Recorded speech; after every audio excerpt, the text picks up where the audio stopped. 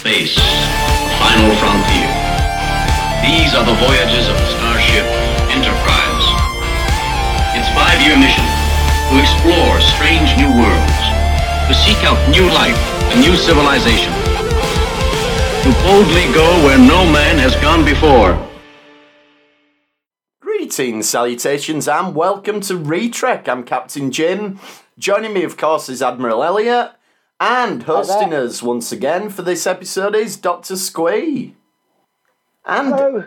It is Black History Month in America. I just discovered today that it's different months in different parts of the world, which, fair enough. So, we're tackling an episode that we've wanted to cover for a while, and we thought there's no more sort of apropos time, really. We're looking at the classic DS9 6th-season episode, Far Beyond the Stars, which is, we're going to have lots and lots to say about it, but first, there has been some Trek news this week. Oh, I know. I've got a little banner for that. And by the way, just not saying anything America, but you did give Black History Month the shortest month. We didn't do that, but that's your choice. That's fine. And I also, while Squee finds the banner, I just want to say for anyone who is watching on the live stream, I am here live and I am not a cat, so let's just carry on. I'm actually a cat disguised as Dr. Squee right now, but that's besides the point. So, the Trek news. So, first of all, apparently Strange New Worlds is going to start production over the next week or so. So that's pretty good news. I'd put this under rumours more than news, really, but it's looking like Discovery, all the signs seem to be saying we will get it before the end of this year, season 4. So that's good news. We thought maybe it wouldn't be till next year rather. The most earth-shattering news, though, has just broken, and that is more casting for Star Trek Prodigy. So obviously, originally we've been told Kate Mulgrew's coming back as Janeway, which we're very excited about. However, the outrageous O'Connor from TNG, that awful TNG Season 2 episode, will be returning. Yeah, when you sort of think Who was for this? The guy who plays O'Connor, probably. Alien of the Week, he's not the one that springs to the top of your list, is he? He's not, no. And I think finally, those outrageous O'Connor fans will be serviced at last. They're getting their way. Yeah. All those hordes of people which have been petitioning Paramount since that episode aired. Finally, their prayers are answered. They've also, with Prodigy, they've started recording season 2 already, haven't they? Have they? I didn't know that. Yeah, they already started recording. Obviously, it's just soundtrack, but that's already in production. Oh, well, that's good to know. I mean, I have noticed, I don't follow as many kids' shows as I used to do, because we're not in the 80s heyday, let's be honest. But things like that She-Ra series that Netflix did, they did a lot of the new Transformers, they've done a lot of, short seasons, but a couple of them a year rather than, one season a year and then a break. So maybe that's what they're going to be going with Prodigy, who knows? Well, all of the TV companies are saying, any of the animation shows, they can still get out pretty much like normal because it's voice recording. Yeah, so, we saw with, when they did Lower Decks, they can record at home. They don't need to go into a studio. Yeah. The artists can work at home. They don't need to go into the studio. So they can do it pretty much all at the same speed as normal. I'm also wondering if there's another return, because if you follow Will Wheaton on any of his social media platforms, he often puts up pictures of him at work, and he'll just put a thing saying working and he's wearing his mask because he's very pro-mask, because he's grew up to be a very sensible guy, Will Wheaton. But he's put a couple up lately where he hasn't said what it is, and usually he gives a bit of a hint as to what it is. But he's had a couple recently where he's been wearing a Star Trek t-shirt and he's put a thing up saying, I'm working, and you think, maybe.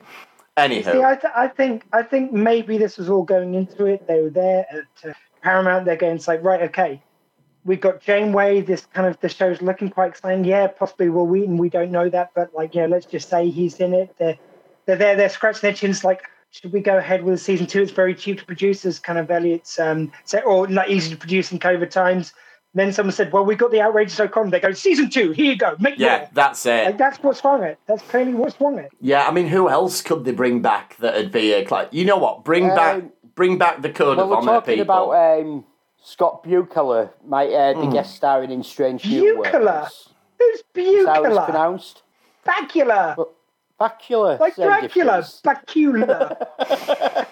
Yeah, but there's a rumour Bakula's a condition you can get. There's a rumour broken this week that he's going to be in Strange New Worlds. Yeah, but you've got to consider the source of that, and the source was giant freaking robot. The source is sort of like a 50-50. Sometimes they're really good at breaking stories, and sometimes they just make up loads of shit. No, what's in Ain't It Cool News? And as soon as it's in Ain't It Cool News, it's definitely not happening. That's like an official thing. We got this covered in giant freaking robot, and if they said the sky were blue, I'd be sceptical, but you never know. I'm not disparaging those websites. Read them. They have broken a couple of news stories, so they have been right a few times with these exclusives. Yeah, much like the broken clock twice a day. Yes. Yeah, I'll believe it when I see it, but you never know. Law of averages. If you make up that much bullshit, you're bound to just accidentally get on the truth. I'd like to see Captain Archer return in some form, maybe to wrap up the Temporal Cold War and explain what we're going on there. That'd be quite nice, but maybe as a hologram character in Strange New Worlds. It could be, but we'll find out. Anyway, shall we talk about Far Beyond the Stars then? Just quickly, if it was Strange New Worlds, wouldn't that just be like he could be Admiral? That would still be in his lifetime. I would. It'd be old. So you could maybe have him sending them off on the latest mission, sort of a bit like DeForest Kelly did in Next Generation. Yeah. And let's face it, Scott Bakula, or whatever he's called, he's probably about the right age to play Cage. He's a few years older. That's all I'm saying. He's not. No, come on. He's not 100 years older. Yeah, but they're meant to age better in the future. Yeah, true. Okay. We've lost all of the Scott Bakula fans so far. But anyway. Right, let's talk about Far Beyond the Stars then. So this is obviously one of the most famous Deep Space Nine episodes. I would argue probably when people talk about the classic DS9s, there's usually this one's mentioned, and usually in the Pale Moonlight, which both from season 6, which I always think that's pretty good going if a show's putting out classic episodes in its 6th season. Not making any disparaging remarks about Next Gen's 6 seasons. They did give us Chain of Command, but it wasn't exactly firing on all cylinders at that point. It had got, not in a rut, but it had got, it had mastered its formula, shall we say, and it was somewhat formulaic. But yeah, to be bashing out an episode like this and like in the Pale Moonlight in your 6th season, I think is really, really impressive. And obviously, as opposed to Next Generation was always hit and miss, whereas Deep Space Nine built as it went along. Some of its best episodes are later on in the run, because to begin with, it was trying to be the Next Generation and just copying storylines which had been done by Next Generation, some which had been taken from original series. So it was a third iteration by that stage of some of these stories. Whereas by series 4, that's when you hit real pay dirt, when it starts to be its own thing and create its own lore and create its own really original stories and have unrunning arcs, which were never really done in Star Trek. So it actually got better and better as it went along. Yeah, I think that's fair. And it also, I think, got the confidence to be more experimental, because this is a really out there episode, really, when you look at it on paper. This is also part of an arc, though. With it is. This little part where how he goes back in time. It is. Well, is he going back in time? It's always a bit obscure what's actually happening. I think we'll talk about that sort of probably more when we get to the end of the episode. But yeah, there's definitely some things I want to pick up on there and how it all fits in and whether it works within that context. I don't think there's any question that it works as an hour of television and a very powerful hour of television, but how it fits into the grander DS9 storyline, I think we'll probably save that for the end to avoid tripping over ourselves. But so it's, to me, this feels like the DS9 writers really wanted to tell this story. Like, we want to tell a story about a black writer struggling to get something published and all the problems that come with that and all the impacts on society and what it's like to live in that time and all of this business. And then, obviously, you can't do that on DS9 normally without having a metaphor. Like, you could have them, they can go to a planet and they can find a planet that's suffering similar things, and you can do that. You could go the TOS route, couldn't you? Yeah. Have them half blackface, half whiteface. You could.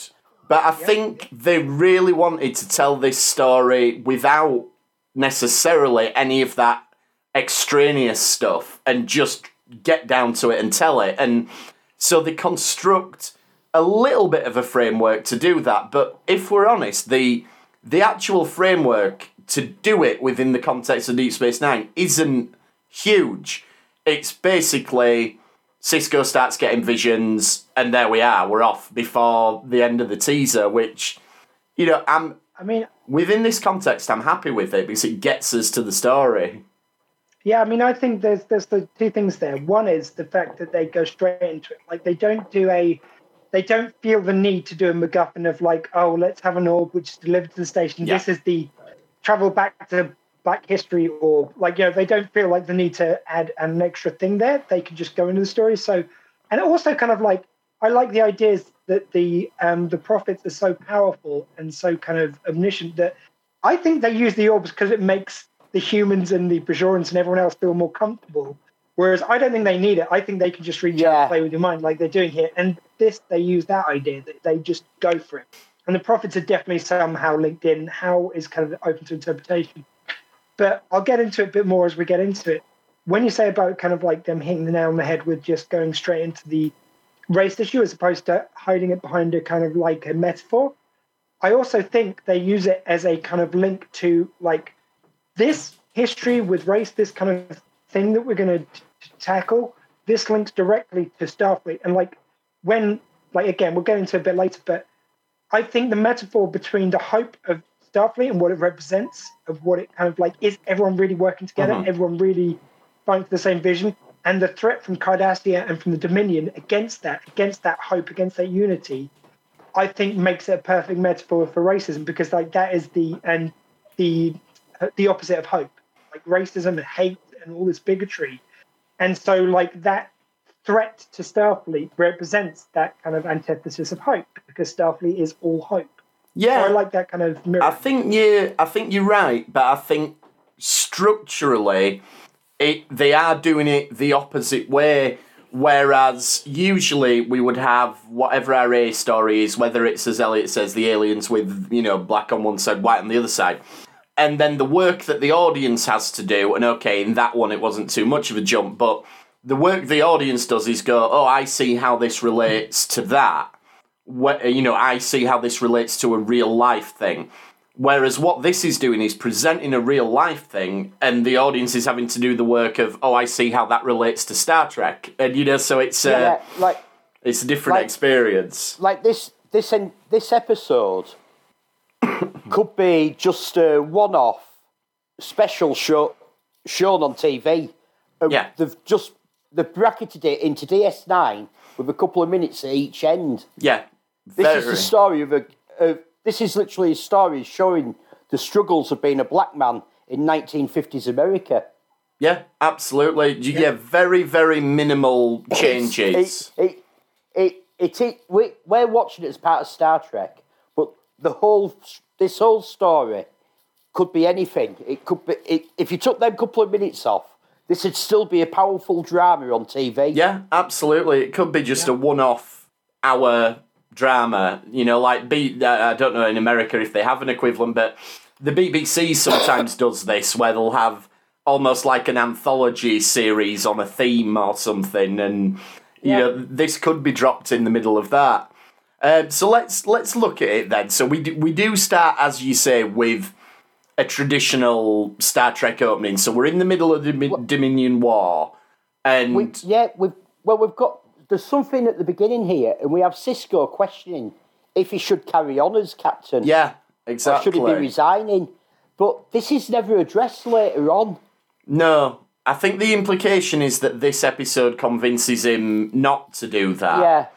But that was my feeling. But they've also got... I was just going to say, I think this is the setup of it, because if we want to ascribe a motivation to the prophets, and we'll get into whether it is the prophets or not later, but basically what they're setting up is Sisko's lost his friend. Is he going to leave Starfleet? And so what's acted out is effectively a morality play that convinces him, no, you shouldn't give up. But the bones that they hang that on are absolutely bare. And like Elliot says, we don't do anything with that afterwards. We've not done anything with that until now. You would think that with a show that got us serialised as DS9, we would have had a bit of an arc of Sisko starting to feel this fatigue and getting to the stage where he might do that, and then it culminates in this episode, but instead we don't. We very, very briefly skim over that stuff to get us where we need to go to tell this story. I mean, it's very much what they did in DS9, though. They had these overrunning arcs, and then they had a standalone episode. I like the fact they wove it in a bit more, because sometimes they would just really have a starkly standalone episode, and it was like, what happened to the Dominion War? Like, why are we kind of losing this? Whereas this nicely kind of framed it within that and then told its own story, which I kind of liked. I love the fact that you've got his dad there, played by Brooke Peters. Sorry, I've got the cast names in front of me so I don't forget anyone. But I like the fact, though, like it was kind of one of those things whereby they've set a precedent in the past, so they have to explain away. So it's like in the past episodes, you go, I've never left Earth, I never will. And this one he's going, well, you sure picked a time to leave Earth for the first time. I'd better mention that so the canon people don't get annoyed. You know, it's like, yeah. It was the one thing forced in this episode, and it just made me laugh so hard, but I kind of enjoyed it. I mean, does his dad need to be on the station? You know, to tell this story? I don't think he does. Is he there just so that when... I don't think his dad's there for this story, but I think there's other parts of it around with other episodes a bit later on where his dad sort of played an important role. Yeah, I mean, I'm wondering if he's there so that the audience can remember this is what Sisko's dad looks like, so that when we get into the Benny Russell story, we recognise him when he's playing the other role. Because I don't feel like him actually physically being on the station brings a lot to it. And, you know, not that I'm decrying his performance or anything, I think he's fantastic. And obviously, you know, he clearly, the Sisko family changed the name from Cartwright after the whole incident at Camp Kittimer, and, you know, have moved on from having a bad admiral in their family tree. But, you know, it's good to know. So I like the bit where Sisko... I just realised what you did. See. So there's a bit where I like the way they both play it. Like Sisko, and we talked about this when we talked about The Visitor, like how Avery Brooks can convey these familial relationships so effortlessly. Like he acts, even though Sisko we've always seen is a really strong guy in charge of his circumstances, his surroundings. But you see flashes of a little kid who needs to lean on his dad a little bit in these scenes, you know, where he's talking to him about wanting to leave. This also shows a great dynamic of him showing the family he's willing to drop his defences when he's with his dad. Yes, exactly. And he'll tell his dad the truth of how he feels. And his dad doesn't ever tell him what he's got to do. No. But he just seems to nudge him in the right direction. He seems to know what the right thing is to do, to make Sisko choose himself the right thing. Yeah, and might I add as well, I think Sisko, Avery Brooks, is a very powerful ingredient. Like he, for me, is the Nicolas Cage of Star Trek. Like, he can give the biggest performances, and when he's in the zone, when everything is right, when he is surrounded by top-notch actors such as the actor playing his dad, he knocks it out of the park. There's a couple of lines even in this where he does go very, very large. But like generally, this shows what a wonderful performance he can. Other ones, you've got him kind of like in the Klingon episode. It's one of the Klingon episodes, and he's going, "Boast all you like, but no one gets between me and the blood wine." Like he fully shouts. Oh, yeah. And he can go for those performances if it's not in the right position. But like this one, he is surrounded by great actors giving great roles. Like all the regulars get to play different parts, and they take them with relish. And I think it elevates his game. And he is just given such a meaty role to kind of really sink his teeth into in this. Yeah, that it really just lifts. This is another of those episodes where I imagine that most of the cast really enjoyed doing this episode, not for the story, but just that they didn't have to get up hours early to have masses of makeup put on. Yeah. That it was probably a bit like that to someone like Armin Shimmerman playing Quark. He's probably thinking, this is great, I'm doing the same amount of work, but it's actually a half week to me. Yeah, and I mean, obviously the other actors, particularly the women in this, they've got to have their hair done like 50s style, so that probably took a while. Not a problem for Armin, so yeah, he probably managed to come in.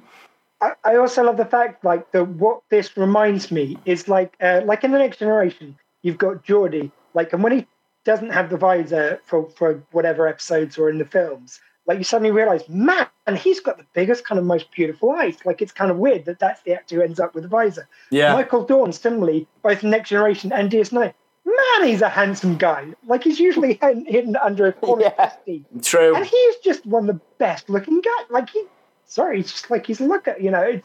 It's kind of funny how, like, these people, mind you, then you see the guy who plays Martok. It doesn't look bad with some makeup. Like, yeah, probably doesn't hurt him. Yeah, you can very much tell that's Martok. Yeah, even without the voice, he doesn't. He's maybe not so much a looker. He doesn't look that different, bless him. But yeah, so just going on what you were saying about Avery Brooks, like, I think, not that I'm ever saying that he phoned it in as Sisko, because I don't think he did. But you can see when an episode or an idea really lights a fire in him, and this one obviously does. And you can see in his eyes there's a different intensity to him in this episode than what he usually brings. And I think that's brilliant. And obviously he directed the episode as well, so he's put in a lot of heart and soul into this one. And to bear in mind, they made these episodes on 7-8 days, something like that. So it's a really short turnaround anyway. But to say that Avery was directing this and giving that central performance, the man must have been knackered. But it doesn't show anywhere. It did. Well, that's it. Yeah. I'm going to say as well that like, probably it's not an insult to him, but like, there's some actors who can sell bad dialogue and make it just sing, as well as being able to form good dialogue. I think Avery Brooks, he makes good dialogue. He elevates it like crazy, but he probably isn't the best for elevating bad dialogue. He'll just do an out there performance, and it will not necessarily save the bad dialogue. I think the thing with Avery Brooks, and we will definitely get into it, obviously, so he's got a very notable scene where he gets to show off his acting in this one, but I think the thing is, you've got to be tuned into his wavelength sometimes to get the performance. And I can understand somebody who isn't familiar with Sisko, isn't familiar with the characters, the situation, could watch it, and like you say, with the Nicolas Cage comparison's very apt. Like, you could look at some of Avery Brooks' performances and go, nah, he's a bit naff. And I would include the big scene in this episode under that heading. I'm not saying I feel that way, but I could see how people might find it amusing because of the way he does it. But I think if you are tuned into that, I think it's incredible. And we will talk about the big scene a bit later on. But yeah, either way, like, to give the performance, to direct the episode, He's earned his money this week with this episode as Avery, I think. Yeah. So should we skip to where we actually get into the meat of it then? We have a little bit where we get a little flash of like he sees Odo or Odo's character, and I'm going to do this throughout the episode. I'm just going to refer to the people as what they're normally called most way through because I can't remember everybody's name. Works for me. And, he sees Worf as well as the ball player. And then he steps through a door, gets hit by a car, and that's the end of the teaser, and we're into it. We do get a little bit, don't we? Like Bashir's saying, he's got his brain patterns are similar to last year when he did the thing where he dug up it was a city, wasn't it? He digs up a city that's hidden. Yeah. The Rapture, is it that episode, I think? I think that's which one you mean. Yeah, and they're talking about... So we can tell it's something to do with the prophets. There is an external influence causing this. It's not just Sisko having a breakdown of some kind. So we know there's something going on. But then pretty much the rest of the episode, we're thrown into it, and we get everybody in these brilliant little roles. Like, straight away you get Nog as the newspaper sales guy. And he's brilliant. Like, you never see Aaron Eisenberg, like, his face. I think, other than in documentaries, that's the only time I've seen him without makeup on. Yeah. But I genuinely don't... I'm not a huge Nog fan. No disrespect to him. Obviously, he's a wonderful actor and everything, and Nog had his moments. But sometimes that character was written very annoying. This one just shows kind of what a wonderful actor he is. I think this really showcases him well. Yeah, it's great to say it's probably a minute's screen time, if that, but he does a really good job with it, and it puts us in the place and time. And with me, I like O'Brien as well. Like, he's the first of the main cast that we see, and he's this sort of maybe a little bit stuffy, and he's sort of got his pipe and everything. So I like... Very nervous. As well. It's sort of extenuating elements of everybody's personality, isn't it? Like, so O'Brien can be a bit like that, particularly with him being a non-commissioned officer. He can be like that around people of rank. He can be very sort of subservient and very humble, I think, O'Brien at times. And very charming as well. Like, this character's endlessly charming, as I think O'Brien's kind of got in spades as well. He's kind of like the Irish doesn't hurt, but, he's just a charming guy, and I think that comes through in this film. Yeah, and you've got Odo and Quark are still antagonistic to each other in this reality. Kind of flipped. Yeah. Because, Odo, for the most part, is the arsehole, basically, whereas Quark is usually the dishonest one, and you've got Quark as the one who's standing up. He's a bit ornery about his donuts, but apart from that, he's a pretty stand-up guy who wants kind of right to be done by Sisko's character. Yeah, and I suppose it is different in that sense. Yeah, like you say, that Odo's in the wrong, Quark's in the right. But I don't know, because Odo, we've already seen that he was compliant in the Cardassian rule of the station. That's true. He was willing to so he's willing to go along with what whoever's in charge tells him. You're right. I don't know. I think the idea... I mean, I always bought that as, in the past, but, as he's gone in, he's become... he our present day Odo in Deep Space Nine is pretty much a stand-up guy. Just his past is shady. But then he did. So I think this is just reminding us all that this guy, he did work for the Cardassians, and he switched allegiance to the Federation. And we see at the end that he goes back to be with the Founders. And we're not far removed. But Odo will follow the rule of whoever's in charge to an extent. Yeah, we're not far removed from that 6-episode arc at the start of season 6 where Odo, he doesn't become complicit in what the Dominion Cardassian Alliance are doing, but for several episodes there he does nothing to stop it. And at one point he says, it's not my problem, I'm with the other shapeshifter now, sort of thing. So, yeah, I'd never picked up on that, Elliot, but that's brilliant. That is a trait of Odo that, you've got this guy who's going, look, the publishers are not going to let it fly. And So I've got to go along with it. It's like when he goes, the publisher wants us to have a photo shoot to show who's behind the stories. And he goes to Major Kira, sleeping late that day. And then he goes, oh, and I suppose I'm sleeping in late as well.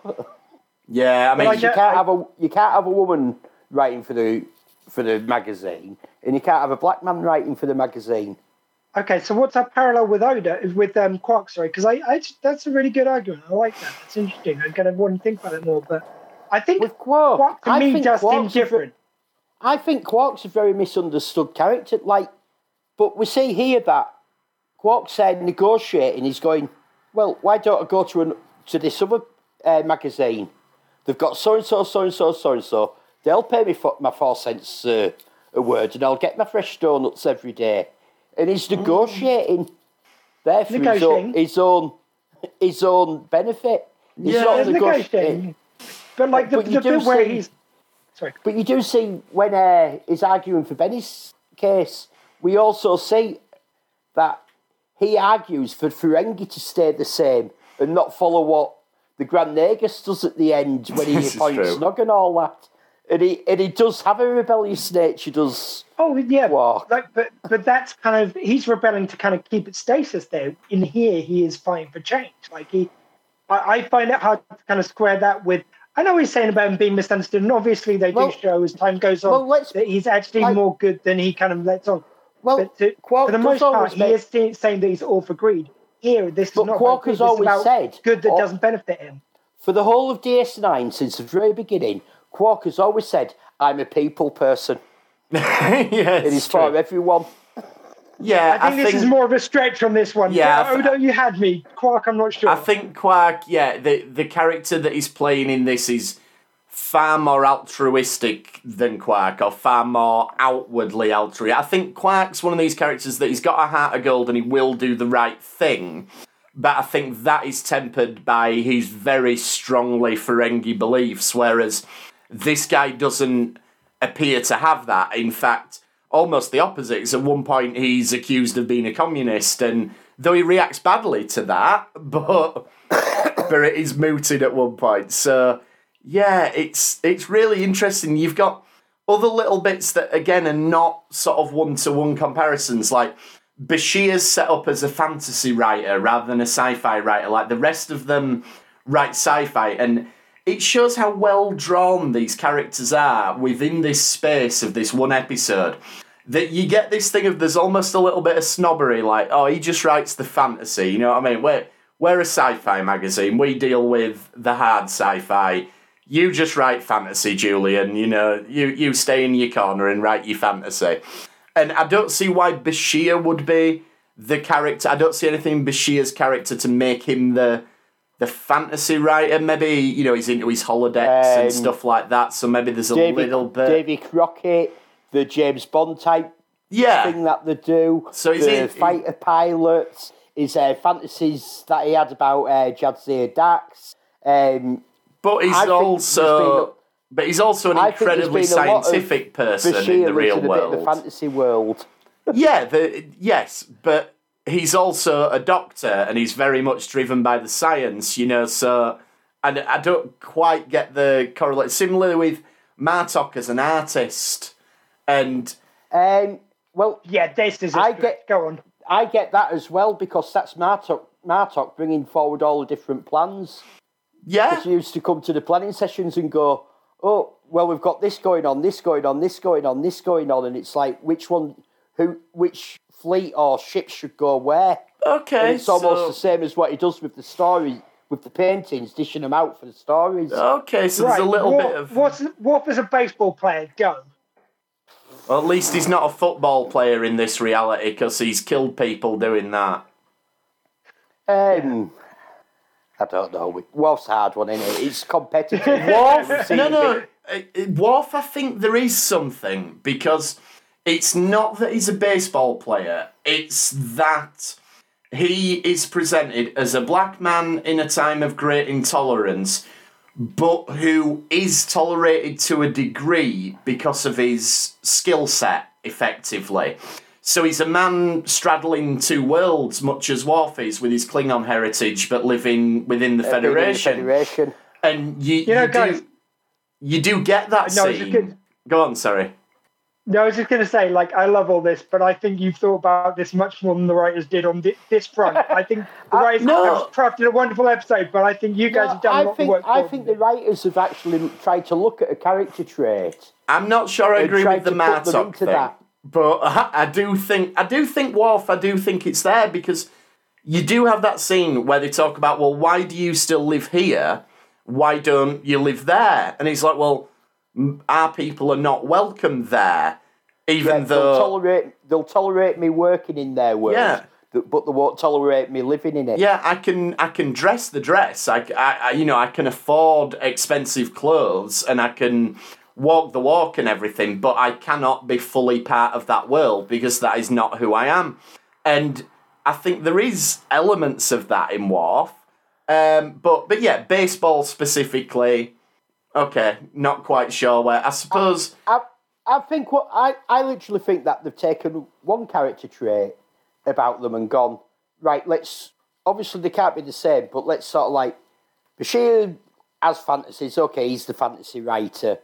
O'Brien works with machines, okay, he's the engineer, okay, he writes about robots. Quark, we know he's always out for himself, okay, he's negotiating for a better deal than everyone else. For himself. Let me have, like, there's one which I think they might have, if they've done this and kind of like, okay, I'll kind of hand to the writers that they've done it.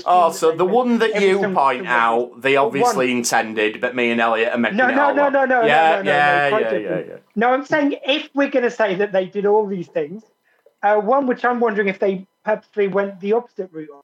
So young Jake Sisko as kind of this kind of streetwise kid. I'm wondering if his character then is maybe the opposite of what he is. Because like in our world, if you like, in the DS9 world, he is Sisko's son. He's been brought up in a stable environment, and thusly you get that gentleman.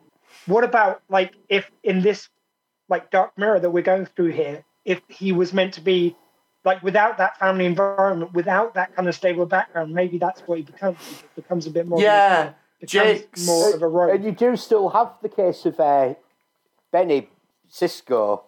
He's trying to keep him on the straight and narrow and straighten him out, and there's no family tie suggested in this. It's just as if he knows him as a young man in the neighbourhood, but he's taking the time to sort of go, you need to stop doing this, you need to do this instead, you're going to get in trouble if you keep doing this. So he has still got that almost parental lookout for him, how he's trying to keep him from harm. I suppose also there's an element of Jake's thing in the real world is that he's a writer, but we've got to have Sisko as Benny assuming that role in this story, so there isn't really room to put Jake into that in this version, so we've got to do something different with him. He could have been, if they did want to go that route, he could have been the kind of like the work experience, basically, the equivalent of that, so like the apprentice. But I don't think the work and the opposite. I think the time that we're looking at, having Benny in the office as a black man is a push for them to get away with. So I don't think that donut boy then. So I don't think we'd have a second. Yeah, I think it would have diluted the story a little bit. If you were going to go that route, then I suppose you go by the idea that he's kind of the office kid. He's the kind of just the guy. Or you just have him as you have him as Sisko and Cassidy's son in this reality as well, you know. But there is something about what happens with Jake that I'll touch on. But so some characters are closer than others, I think, is what we've established. Yeah. Dukat and Weyoun as fascist police, I think, is pretty accurate. I think that one. I don't see the parallel there. No, okay. Maybe you need to do another rewatch just to get up to speed. But yeah, and you get that very first sort of scene with them where they're just basically talking about arresting him for no reason at all. Because he dropped a being black without a license. To pick back up. Yeah, exactly. Being black without a license is his crime. Yeah, and you know the thing about that, and I'm sure we'll say this more than once as we go through this episode, but it was true at the time that this is set, but it's still true now, and it's, you know, It's frightening. Yeah. The thing with an episode like this is we should be able to watch this and go, the shock should be, I can't believe society used to be like that. But the shock of watching the shock is that society is still like that. Yeah, we have not moved an inch on that barometer, and we should have done, you know. It's terrifying. For me as well, I love the fact that this episode, what I particularly love about this episode is, like you say, it does tackle it face on, and it does do it in a way that it frames it so that it works within the context of a Star Trek episode. What I don't like is like when they had in future episode where they have Vic Fontaine with their club, and Sisko gets his nose out of joint because I think he says something along the lines, and apologize if I get this wrong, but our kind wouldn't have been allowed in there at that time. Yeah. I didn't like that only for the fact that within the confines of Star Trek, and like I know DS9's the kind of rebel Star Trek a little bit, but in Star Trek they've established that in this age, the whole point of why it's so hopeful is because they have got beyond that. People don't even think in terms of that because that was the past, and it's not like we should forget the past, but that is in the past of mankind. Yeah, in that one, it sort of flies against that. With this, they get to have their cake and eat it too. They face on tackle race, and I've got no problem with them doing that.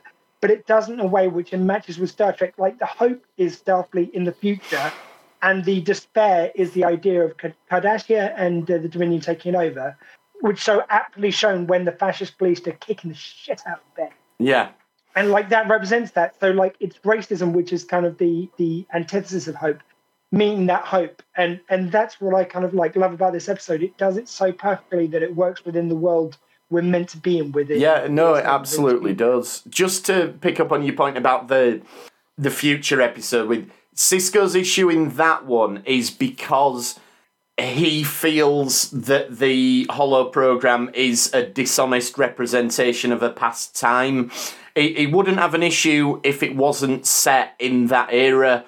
It's just that he says, this is a fantasy version of the past, and it's kind of whitewashing the history, and that's his issue. I don't understand that. I don't understand that. It just felt like it's almost like, again, the whole idea is this future is so good, so perfect, that when Uhura meets Abraham Lincoln and he accidentally says something kind of like not cool about race, she's going, it's like, oh, I didn't even notice it. Like, that is so much not. Yeah, no, that is good. It doesn't even enter my radar. Whereas with DS9, it kind of suggests that it is still. Like, I love the parallel of whitewashing history, and that's kind of very important stuff to explore.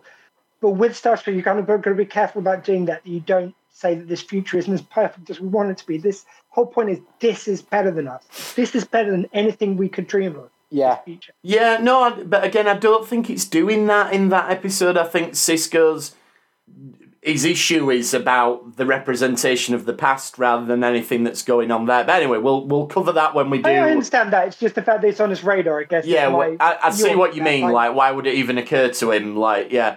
But yeah, we'll cover that when we do Bada Bing, Bada Bang, I believe the episode's called. So just one thing, going back to Martok and his pictures, I just find this interesting, and I don't know how true this is of a representation of how they worked, but I find that fascinating, this idea that the artist is the first person to create the artwork and then go to the writers, right, you need to write a story based on these pictures. To me, that just seems like the wrong way around of how a magazine should work. I would have thought they write the stories and the artist. I think it makes a bit of sense, because if these writers are tasked with putting out a brand new original story every month, and having a picture's inspiration must be a big help on that, instead of trying to think, what can I think of now? So having a painting...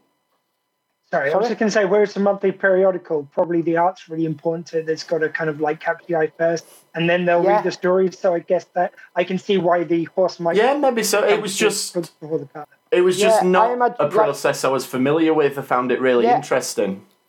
I'd have to look if it really happened, but I could see why it would be done that way, that they tagged out the painting. It could lead to problems, though. Like, it's like...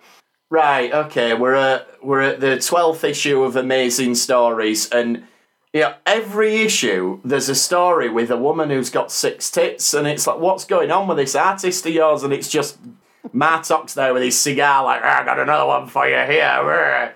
Yeah, you get a bit fed up. I liked it. I might have had too much Starkey, I think he says that. Yeah, he does say that, yeah.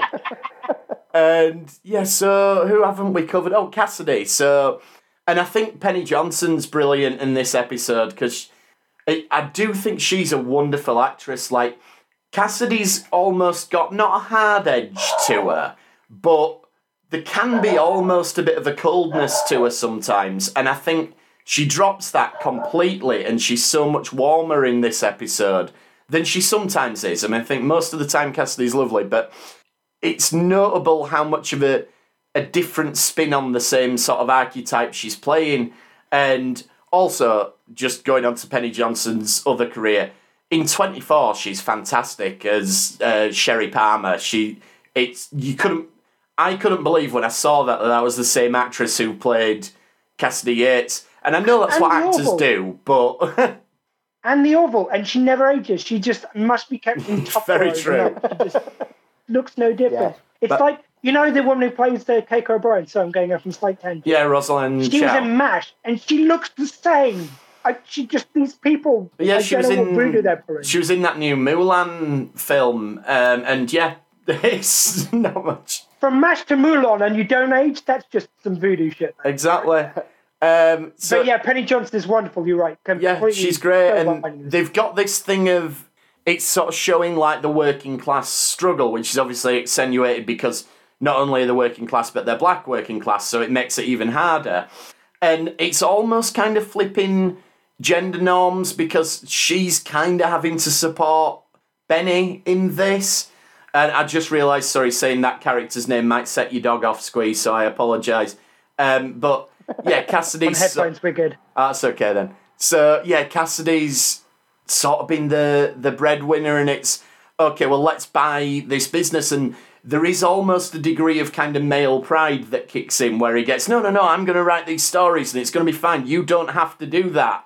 But it's not an immediate buying a business either, is it, though? It's like... No, it's a couple of years. She's talking about maybe retiring in a few years and I can have first refusal on the business. So. Yeah.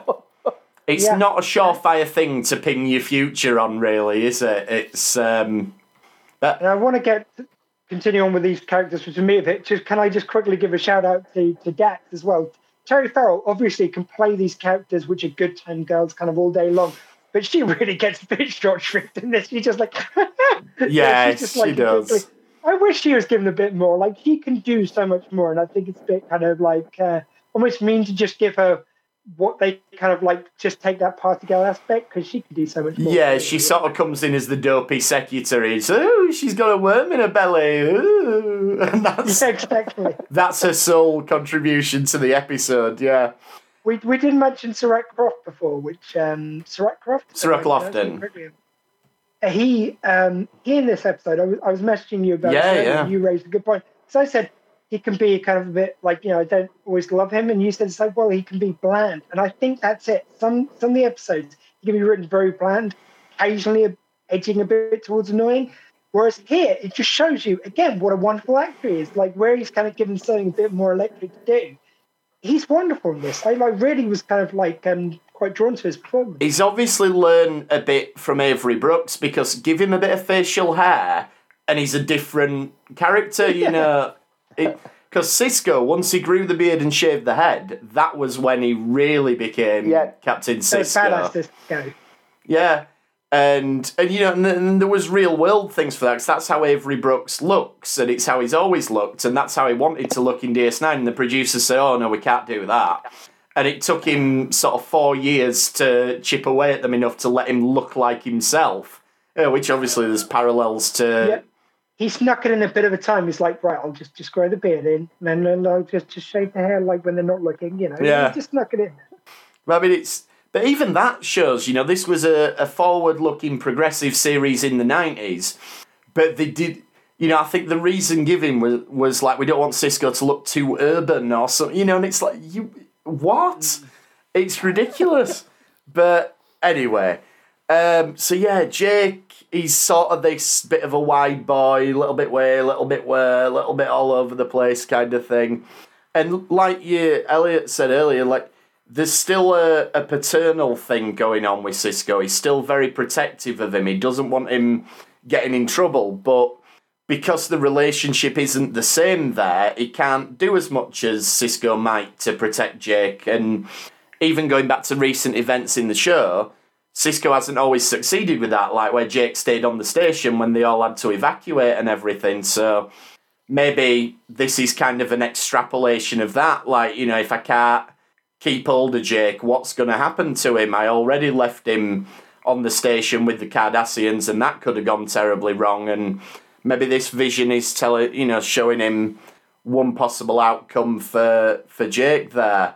Now, Jake as well, this is, I'm not going to use the word on air, but he uses the N-word, the one, the bad one, because they use another N-word quite frequently in this episode, which is period accurate, but again, I won't use it on air because it's not appropriate to our time, but then he actually says the really bad one, and I was like, whoa, I've never noticed it in the episode before, and he only says it the once, but yeah. For a syndicated TV show in the middle of the 90s, and let's not forget, DS9 was shown, I think when it first aired, it had an evening slot, but these were frequently shown at tea time and things like that. And yeah, I think it was about 8 o'clock it was shown in America. But I think for me, it was the sensitivity of knowing that, like, for a black man who's had to live with this word, who will have grown up with this word, who would have been haunted by this word, like, for them to use it to kind of take it back is very different. Yeah, no, absolutely. And I thought the way they did it was just perfect too.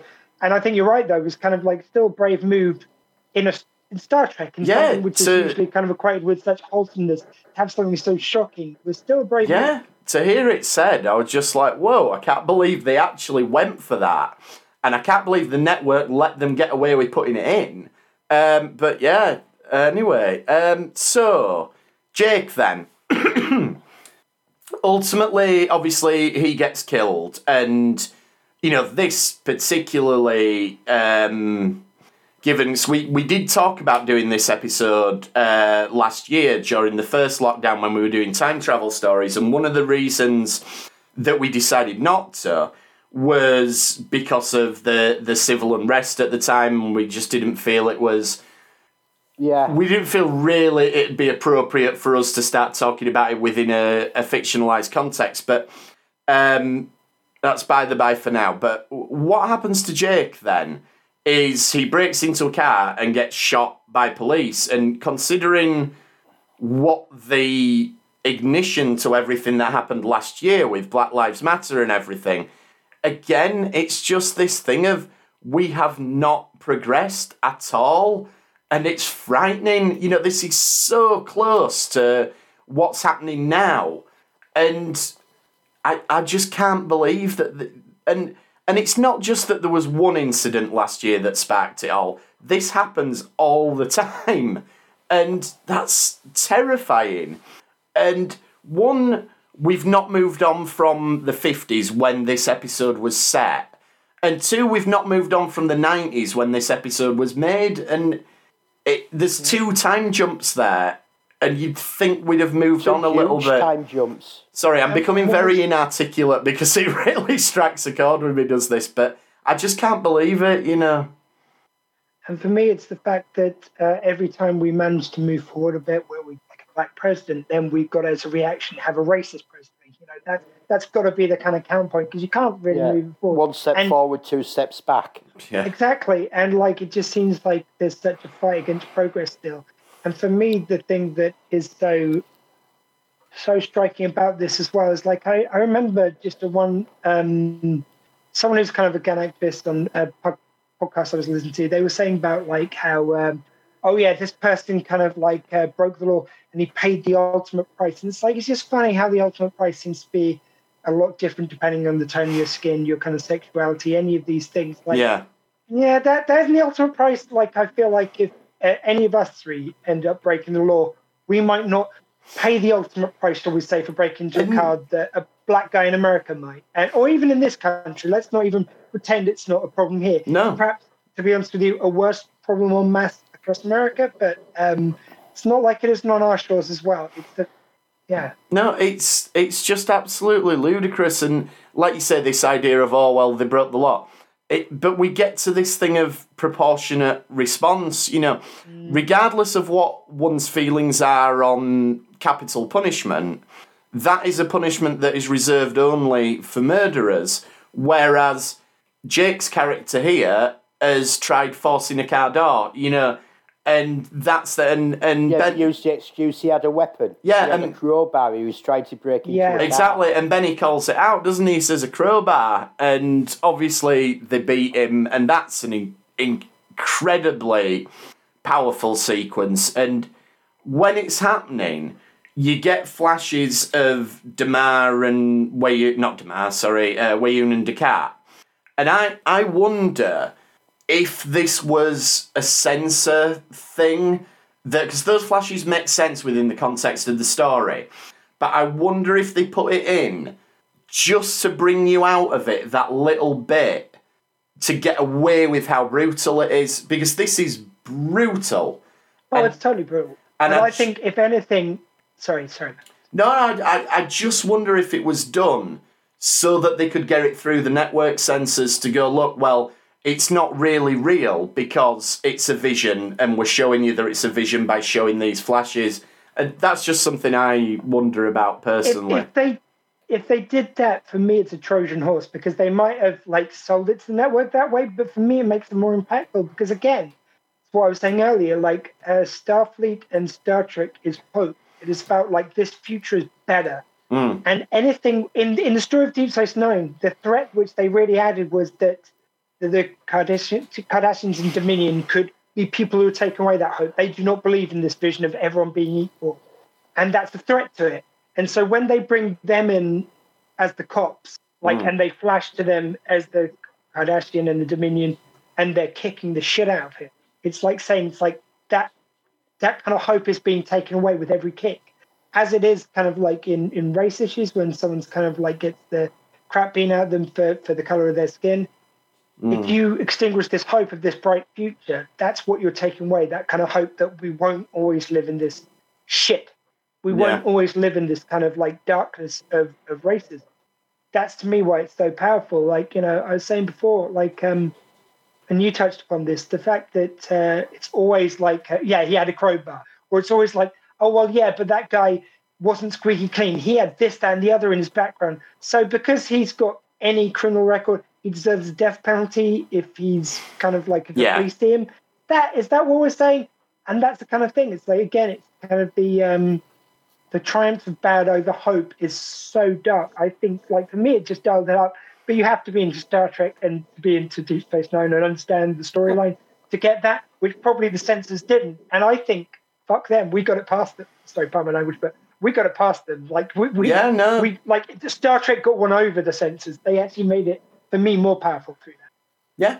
No, I mean, as I say, it's just one of them ones that I just wonder about. But so let's talk about Benny's story then. So the main thing of the episode is Martok shows in that artwork, which is beautiful artwork, by the way, of Deep Space Nine, but it's sort of in a 50s retro style.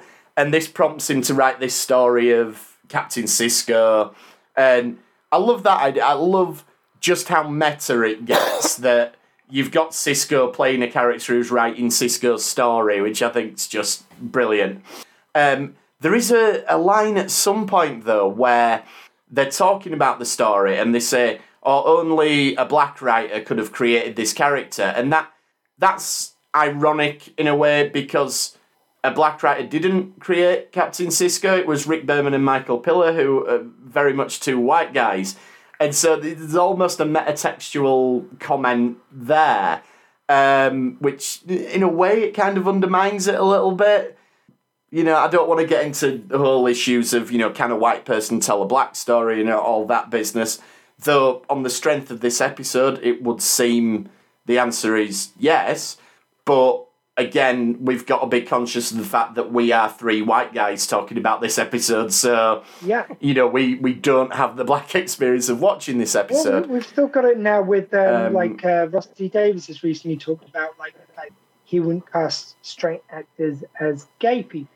And it's like, I don't know the answer to that. Like, I don't say there's an argument for acting and writers being able to use their imagination. Does that mean we get to tell other people's stories? I don't know. Like, part of doing acting and writing, being an actor, being a writer, is stepping outside of yourself, which is kind of a good thing to do. But at the same time, it's our place to take someone else's story. It's a real kind of and it's minefield. It's even more interesting within the content, the context of this episode, because they seem to be saying that no, they seem to be saying no, a white person should not be telling this story, but the fact that we're watching this proves that has happened. So, and you're not undermining your own show. So that's a whole nother. We'll get someone to write. I think the important thing about it was it is the fact that obviously Avery Brooks is front and center of this. He's directing it, so he's put a sensibility on it. That takes some of the sin off it, but I don't know if it's right. I don't know. Yeah, I don't necessarily think it's a bad thing. I just think it's interesting that they raise that point within the story when they've in fact done the opposite of the point that they're raising. Because then sorry, I'm going off on a tangent now, but you do get into the other issues, which is the underrepresentation behind the camera in Hollywood, which is getting better now, but wasn't so great back then. And you do come down to the issue of, well, if Berman and Pillar and Ira Stephen Bear hadn't wanted to tell these stories, would anyone else have been able to? So surely that's a step towards good, making sure these stories are told, using your position to do that. I don't know. Anyway. It was a step in the right direction for the time. Like, perhaps it's better now that we have more black writers who can actually tell the story with more authenticity. Yeah, it's an interesting one. So we could do like a whole series just on this episode, but we'll try and... Well, actually, one which was an interesting line as well was when they were saying about making a dream sequence to take the sin off it, kind of so it could get published. It was interesting that they had Dax saying, would this person dreaming happen to be a black person? And like she said, it's like, well, it would have to be because they're dreaming of a black person being a captain. It's like, that line alone was infinitely sad. What, like no one else, no white people could imagine a black person being captain? Like that just spoke of the sadness that there was. Yeah, well, that just shows what it was like at that time. Yeah, and a white, no white writer would write a black man as a lead character. Or white character could be thinking of it was the idea. Like it was just even saying it would have to be a black person because no white person would ever imagine black person being a captain.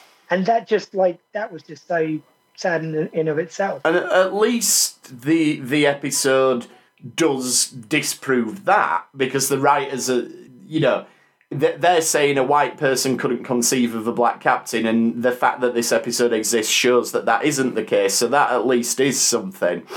Well, in the 90s, not in the 50s. Yeah, true. Oh, yes, of course. Or early 2000s, whatever it is. But, so I'm trying to think. There's so much to talk about in this one. It is so tricky. There's a bit where O'Brien's got random bongos. Like when Sisko's coming in and telling his story, he's just there playing the bongos. No idea why, but I think it's great. I'm all there for that. Let's have more of them. And then we get to the thing about they all love the story, but they say we can't publish it. And there's the bit where Odo says to him, if you want to publish it, make the character white. Simple as that. And I find that really interesting. Like, Gene Roddenberry kind of got a bit of that with the first pilot episode, where it's like you can't have a woman as your first officer.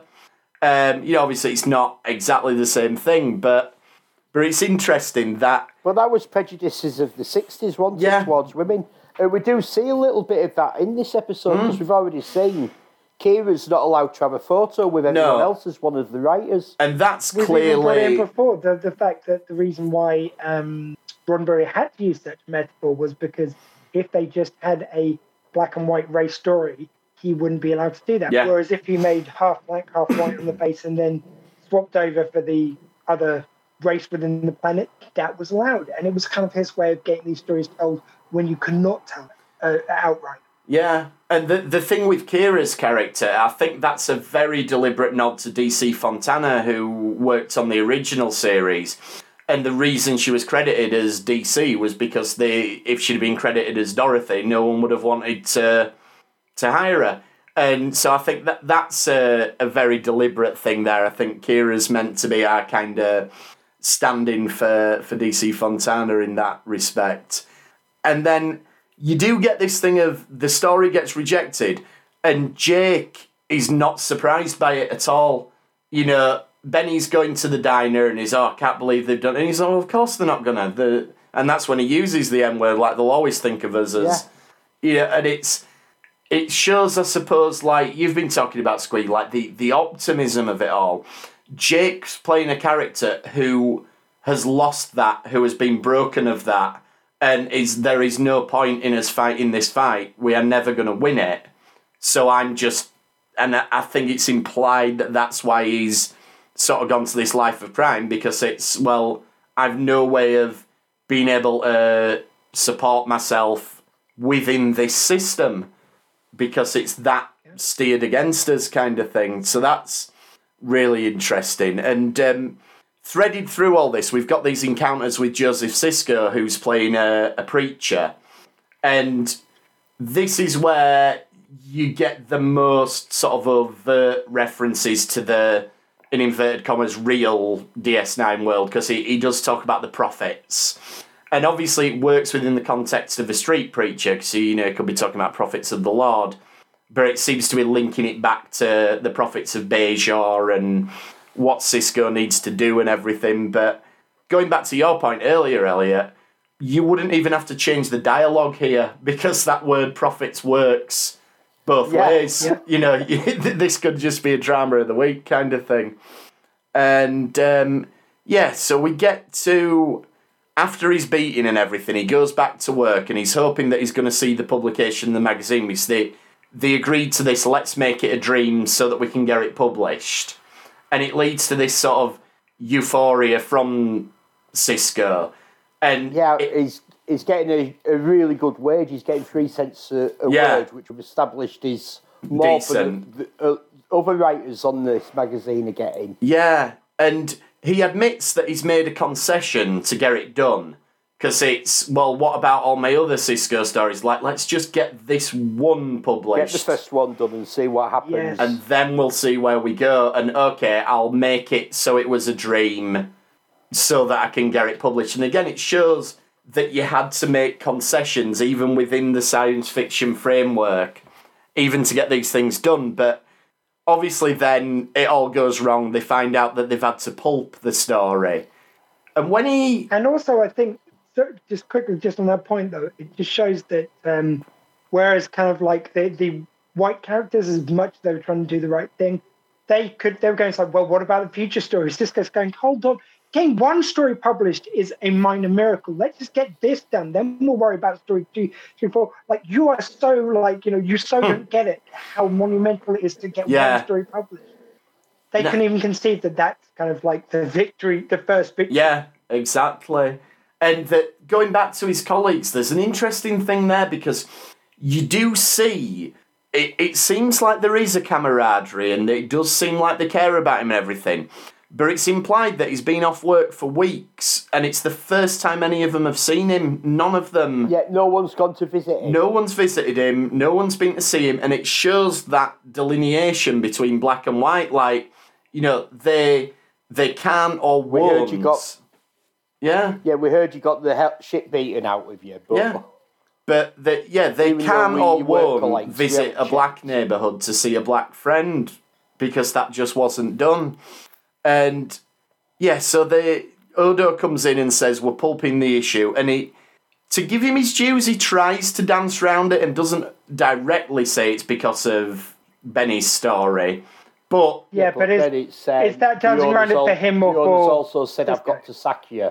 Yeah, Benny's not an idiot, and he knows. And then it's like, I'm going to fire you and all this. And this is where Avery Brooks has his big scene that I touched on earlier. Now, despite what I said earlier, that I have known people who have seen this episode and found it extremely comical because of the histrionics of his acting.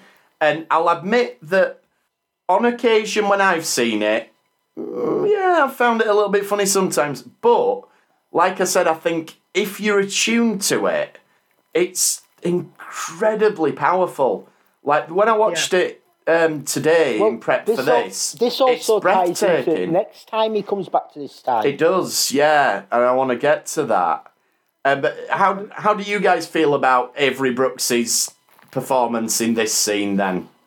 Well, there's one bit which he does earlier where he goes like, I keep on imagining I'm in another wall, and it does get very big, and like that for me, that bit kind of edges towards the comical, doesn't really.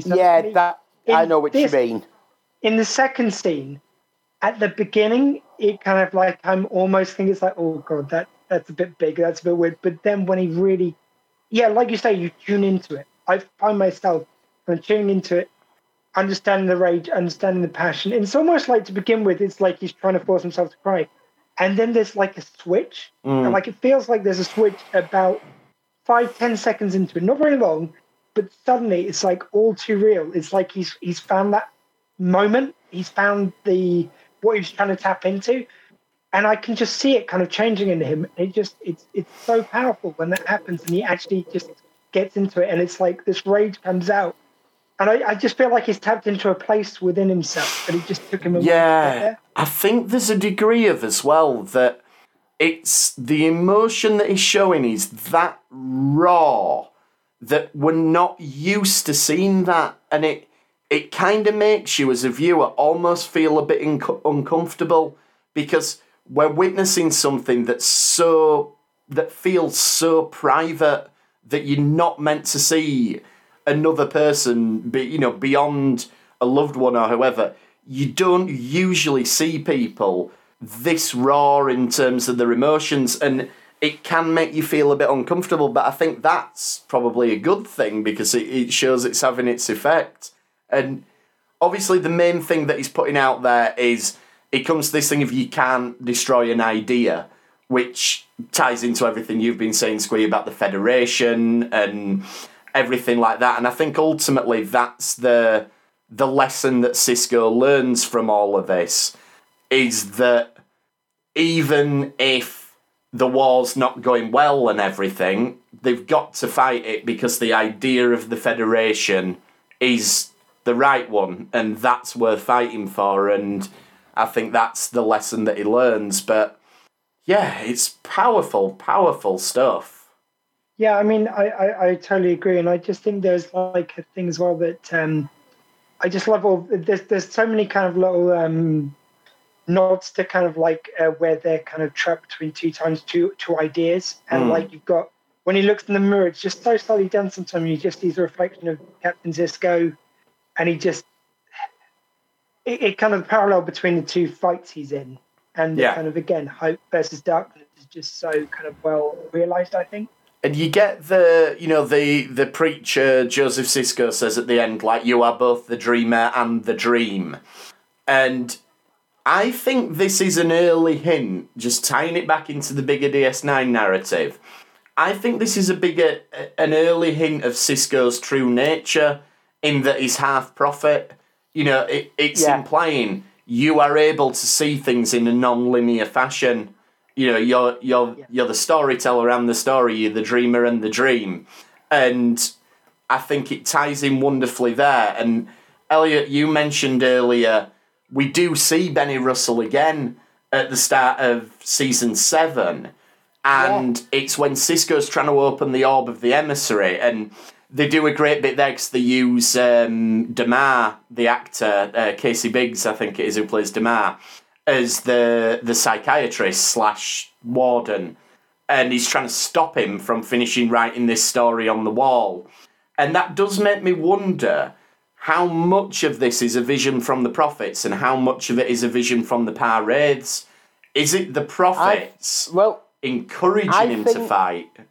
I think this one's very much the prophets, but I think when we go...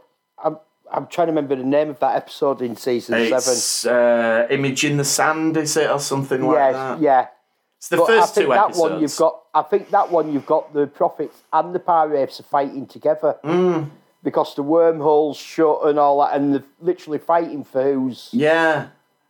But you see, in this one, I think it's slightly different. It's almost like Cisco taught the Prophets. Like, you could imagine there's loads of people over centuries who've gone through that wormhole, like perhaps longer, millennia, we'll say, who've gone through that wormhole, and they've never been able to get through to the Prophets what this is all about. They've never really understood it until Cisco just finds a way of getting through to them. I think this is them putting it back to him. It's like, look, you taught us what it is to be human, what it is to face these struggles. We're going to remind you, this is tough. What you're fighting for is tough, but it's worth it because the alternative. Well, I think that's what ties in. You find racism in the past and finding in the present, there's kind of that hope. I think that sort of ties into the beginning where he's contemplating leaving Starfleet and walking away from all this fight. Yeah. So I think he's been put in this situation to show things are worth fighting for. But you could also argue that if you look at where Benny ends up, he comes to this realisation of you can't beat an idea, but his story's been pulped, it's been taken away from him, and we learn that they take him away to an asylum. So I'm not saying it is, but I could see a reading of this that this is the Par-Wraiths trying to break his spirit rather than... But the thing is, they don't break him. That's the point. It's like it doesn't matter what you do to me, you will never take this idea from me, because as long as it's in my head, it exists. As long as I'm able to talk with breath in my body, you will not stop me saying this. I don't care if you lock me up. I don't care if you take my freedoms away. I will keep talking. I will keep this alive. Yeah. No, I think it's half Prophet, half Par-Wraith. I think we're seeing all the spiritual battle between the two sides. Another thing as well, just tying into the Prophets and the Par-Wraiths, they show him here. I know it's not Jake, it's Jake's character, dies. And later this season, Cisco is in a position where he has to choose to let Jake die in order for the Prophets to defeat the Par-Wraiths. Ultimately, spoiler alert, Jake doesn't die because Kai Wynn bottles it. He gets better again because it's sci-fi and Star Trek. And she stops it. But again, I wonder, are the Prophets here preparing him for that, showing him this vision of his son dying, knowing that a few months down the line he's going to be in that position and he's going to have to make that decision? I find that really interesting. One last thing I wanted to touch on is the writers of DS9 actually contemplated having the last ever scene of the series being Benny Russell finishing typing the last episode of Deep Space Nine. And ultimately they decided against it because it would have meant that DS9 and all of the rest of Star Trek was fictional within its own fictional world. But that'd have been an interesting touch. Even a scene of that, wouldn't that have been fun just to put into the final? It would have been interesting, but I can see why they didn't do it, because look at what the internet does now if you do a tiny, tiny little thing in Star Trek. So can you imagine? But yeah, we'll wrap up then, but that's been a really interesting discussion, guys, and I think even if we did another 3 episodes this length, we wouldn't be able to unpack all of this episode, but it's been really, really interesting talking about it. I said last week it was one of those, I really enjoyed rewatching this. I've watched it several times this last week. Yeah. And I thoroughly enjoyed watching it again. I mean, it hit me like a ton of bricks for what it was, but also like just seeing that little wraparound of the Dominion War, I was like, oh yeah, that was so exciting. Like, it really makes me pumped to watch the whole of Deep Space Nine from Series 4 maybe, but it gets me really pumped for that storyline and everything. But just as a standalone episode, it's Star Trek. Absolutely. Yeah. So if you want to get in touch with us, we're at RetrekPod on Twitter. Email us at retrekpod@gmail.com or come and join us on Facebook. Dr. Squee, what can people catch up with you doing at the minute? You've had a few exciting things going on. Yeah, this week on our One the Sister podcast in the Fleet, we'll say Due South by Southeast, where I talk about the show Due South. I have been honoured this week to talk to Paul Gross from the titular Benton Fraser. Benton Fraser from that show. He was the man, the myth, the Mountie in that programme. I spoke to him live on Facebook. It's available on Due South by Southeast, the Facebook group. You can also go to our YouTube page for the Dr. Squeeze Show, and you can find it there, where we've got a new YouTube page show we could do with the followers, please. And I'll be posting up all the interviews we've done in the past. And this week on the Dr. Squeeze Show, Thursday, 8 till 10, on the Bear.live, I will be featuring that interview as well. So you can listen to it in all its audio glory as well. And just how lovely was that guy? Amazing. Yeah, and fantastic work getting hold of him as well. Right, your next challenge is Avery Brooks then. If you can get the star of Due South, you can get the star of Deep Space Nine. My also offer, just sorry, one thing I have to, if you guys get the chance, anyone watching this, there's an episode of The Captains, which was the show which Shatner did, where he met all the captains from Star Trek out to that point.